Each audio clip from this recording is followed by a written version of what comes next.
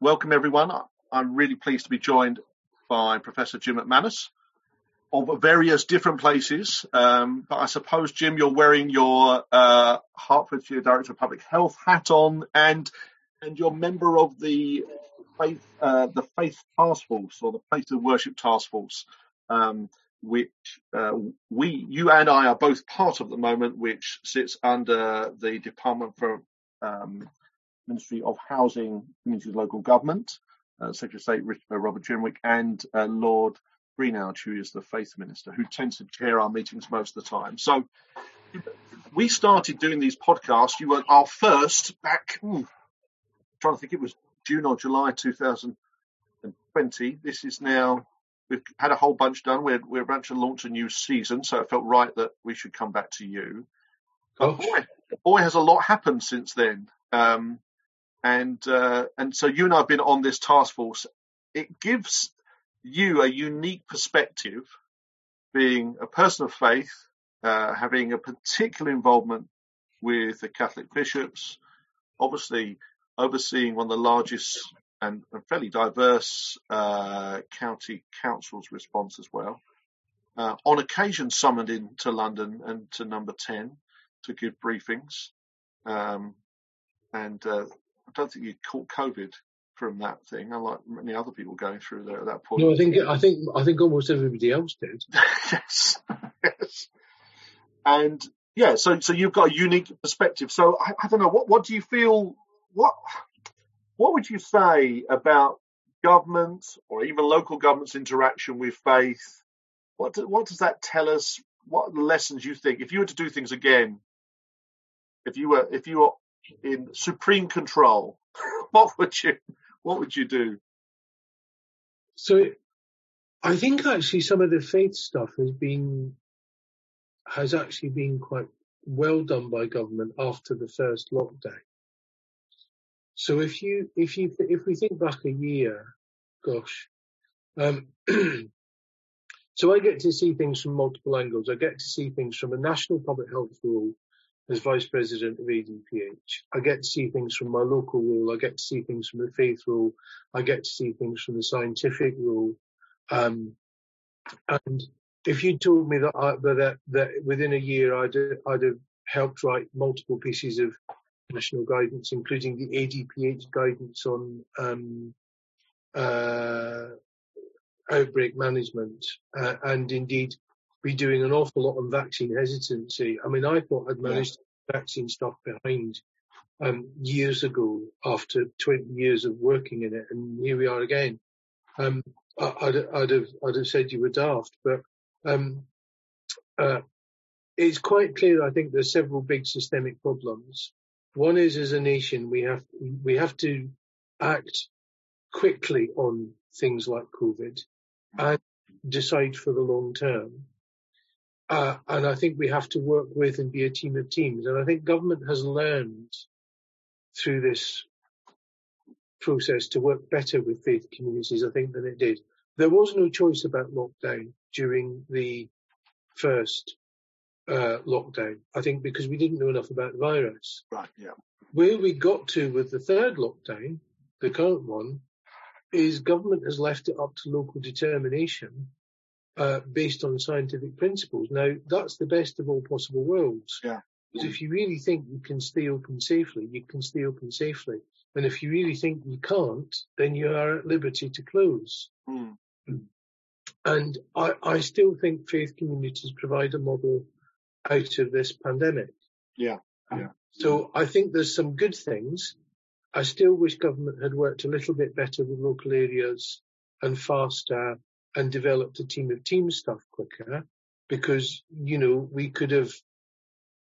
I think we could have got some better results.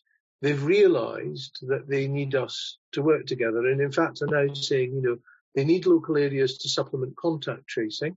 Well, we're all doing that. They need local areas to help during lockdown in terms of articulating ways out of it. And we're doing that. And they need faith communities for multiple things. My one problem would be, I still think, like most governments in the past 40 years, they've instrumentalised faith. Right. And haven't quite realised the multiple dimensions of it. And that letter which went from the Archbishop of Canterbury and the Cardinal and the others, which we had a hand in. Yes. Well, let's be honest, we wrote the damn thing.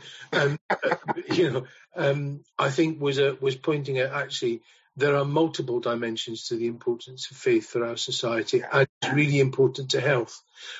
So when we come out of this, I think we need to get back on that agenda. I'm sorry, I'm talking too long. No, that's really useful. I just think it may be helpful. This may be unfair to ask you, for you to just break down what you mean by the instrumentalization of faith. I can't even say it. I've not had a drop to drink either. So just say what that means to you. I think I know what you mean, but I just want to make sure listeners are on the same page. So I think quite often government has looked on faith as a delivery mechanism. Yeah. And that's fine as far as it goes, because we're all there to make a better world. Yeah. And we're not doing it for our own sake. We're doing it because we believe God wants us to be in this place doing this. But actually, it is much more fundamental. And the letter to the Prime Minister gave us the opportunity to articulate the fundamental importance of faith for people of faith as an energizing principle out of which comes our action for God's world. That's the first thing. So there's a theological principle at stake here. But also the importance of faith for the health of our populations in and of itself. Faith is not a minority activity. It is an activity of multiple groups of people, and it is enduring, and it is a perspective. And I still think I haven't seen a government really in the last 30 years that has taken that as seriously as it ought to. Yeah. No, I think that's a really important point. And also there's a subtlety to it, which I think in what I'm afraid is somewhat a world of sound bites and very simple gotcha statements. It's hard sometimes to hold that in mind, that yes, there is a level which faith can make a difference to the physical and human needs, but there's that other factor. It's not a dormant institution that's just sitting there, and there is something beyond. I suppose it's trying to articulate that thing of ethos and spirituality as well. And as soon as I say it, I just feel it sounds airy-fairy, and yet it's not that at all. And it's not that at all. And I think the letter to the Prime Minister from the members of the Faith Task Force articulated just how not airy-fairy it is, how fundamental it is. And that's, I think, is the task for us. Both scientific, we have to articulate the importance of faith in policy terms, in scientific terms, and in theological terms. And I think sometimes we allow the theology to become our outward discourse when actually it needs to be the energizer of why we do it. Right. No, that's really good. And actually, even within the task, I feel there are some different tensions, not the right word, but different perspectives that I think the task force has been quite good at representing into government. Between, on the one side, some groups saying, and if I can summarize it somewhat crudely, it would be a lot easier, dear government, if you told us we all had to close, because making a decision on a local basis, clergy by clergy or leadership by leadership, is quite tricky, and we're finding that quite hard. To the other kind of voices, which I think you have well articulated, which is actually faith, when they follow the guidance, are very safe in that sense. Let us remain open and do all those things that we want to do, including the solace and the recharging, as well as the providing for needs. Have you noticed those kind of two tensions kicking around? We've noticed them in Faith Action in some of the conversations we've been having with faith leaders. But I have, and I guess my perspective is formed by the first lockdown. It was the right thing to do, and I know I got criticised for it. And it wasn't my decision; it was the government's decision, and I support the government's decision to close places of worship in the first lockdown because we didn't know enough. But we're in a different place now, And I think there is a need for faith to articulate a way out of this. Yeah. And saying, well, government tell us all to shut, actually, I think is not showing the leadership we as people of faith should be showing. And what do I mean by leadership? I think there's several bits of leadership. We've got to articulate a way out of lockdowns where we live with COVID while it is endemic, in a new world where there is a vaccine, there are multiple vaccines, where there are multiple variants of the virus emerging, and where it is endemic. Now, we also need to articulate the importance of faith in recovering from and coping with what has happened to us and in the future. Now, I think the space of faith, which is more difficult, is to say, right, we will find ways of opening and operating safely. Because actually, if we can't open and operate safely, nobody else has got a chance. And certainly places of faith are far safer than most supermarkets. Yeah. Follow the guidance. So this is almost an exercise in faith speaking into the public square about we can show leadership by showing how to live with COVID in charity and love for others, because actually we care about God's world. So there's a specific theological imperative for us to do here. But equally at the same time, if you feel you can't, then you have the opportunity to close and stay closed. And that for me is the kind of fundamental issue. And I think part of the problem that people feel is that some leaders would feel they want to close, and then people within the congregations, for want of a better term, are saying, well, hang on, the government says we can be open. And I think that just becomes a case of being firm in terms of your leadership. You're a leader for a reason in that sense, and it's not always about being popular, isn't it? Yeah, and isn't safety a part? I mean, one of the problems is you've got this kind of personalised dialogue of, well, I have a right to my church, my faith, my blah, my place of worship, and it's my right. And it's like, no, actually, the whole point about faith is that it is something lived with and for others, and actually there is something about putting that front and centre. It is not a personal relationship with you and God. It is you, God, and neighbour.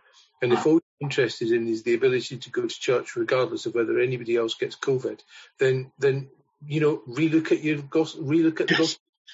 And actually, you're not reading the same Bible as I am, and I don't want to be reading the Bible. And if you think that puts me beyond the pale, then frankly, tough.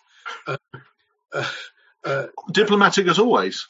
Absolutely, diplomatic as always. We are not here for ourselves. We are here for people to keep them safe. Yeah. Articulating a way out of COVID is crucial. And that is a leadership task. And it is a leadership task I think God is calling us to do. Yeah. The way out of this. No, I think that's very interesting and tough. I'm hearing, I'd just be interested in throwing this one to you with your DPH hat on. I was talking to a gentleman about a place of worship that he was visiting. He's very concerned. I'm trying to kind of keep this a neutral comment, but I think it may leak out as I describe. He's very concerned about the particular nature of COVID in his community, and he was taking to me in East London. And he's saying, he essentially describes, there's posters up and people are supposed to do things, but it's not being policed particularly well within the place of worship. And of course, what then goes on outside where people are hanging out is part of the thing. And it's interesting. His agitation was partially with the place of worship, which I think he thinks should just close, but also with the local council for not having checked it out and that kind of thing. Now, of course, I don't think they may well have checked it out at some point, but I'm interested. There has been this. I know you've shut down places. I don't think you've shut down any place of worship, but you've shut down places. I know places of worship have been shut down, and I think you've been very strong on saying that if a place of worship follows the guidance, there is very little risk. But of course, if anywhere doesn't follow any guidance, there's a lot of risk. What do you think should be happening in terms of how council should be interacting, advising, giving support, and otherwise? Well, my experience is you get a lot more by being positive. and by articulating what you can do. And if places of worship follow these guidelines, even with the new variant, all the evidence suggests they're safe, which shows that we were right to produce the guidance we all produced, actually. Even if people don't like it. And having worked with a number of faith communities here, we haven't closed a single place of worship. And also remember, locally, we were the place that developed Remembrance Sunday guidance before anybody else. Yeah. Because our mindset was, what can you do safely? Yeah. How do you get people to do it safely? Now, those places I have shut have been markets, bars, pubs, clubs, discos, because they weren't able to operate safely, and actually in some cases were flagrantly refusing to. But most of them have done it with consent. So everywhere that can operate safely is a victory, because it inculcates behaviour in people. Yeah. Gets them to behave safe. And that's the thing. And if faith communities can model that, and if I might pick on a community, our Jewish community in Hertfordshire have gone out of their way to find ways of keeping faith events safe. I mean, really out of their way. Now, okay, I've been in webinars and meetings, and I've been reading risk assessments at midnight from all faiths, guidance for Ash Wednesday, right down to, how do we make the High Holy Days safe? So this approach is a lot more work for a director of public health, but you get better results because what you build is a group of faith communities who know how to be COVID safe. Now, if I could do that with every sector of the economy, we have a path to reopening and leaving lockdowns behind us. Yeah. Nobody wants lockdowns. They're a blunt instrument. They do work, but they work at a price. Yeah. And my whole ethos is, how do we make different bits of society part of recovery? I hate closing places. I would much rather they operate safely. Sure. Don't flinch doing it when I have to. I think that's a really good note to pause on. And I do, Jim, will you come back so we can talk a little bit about faith and recovery? That will be good, I think, for us to do a specific session on that. But I think it's been good to do a bit of a roundup there. For those of you joining, thank you for joining us today on Faithful Leaders. And do look at the other talks. We've got Jim and I talking at the start of things. And we hope to connect with you and hear more from you in the future.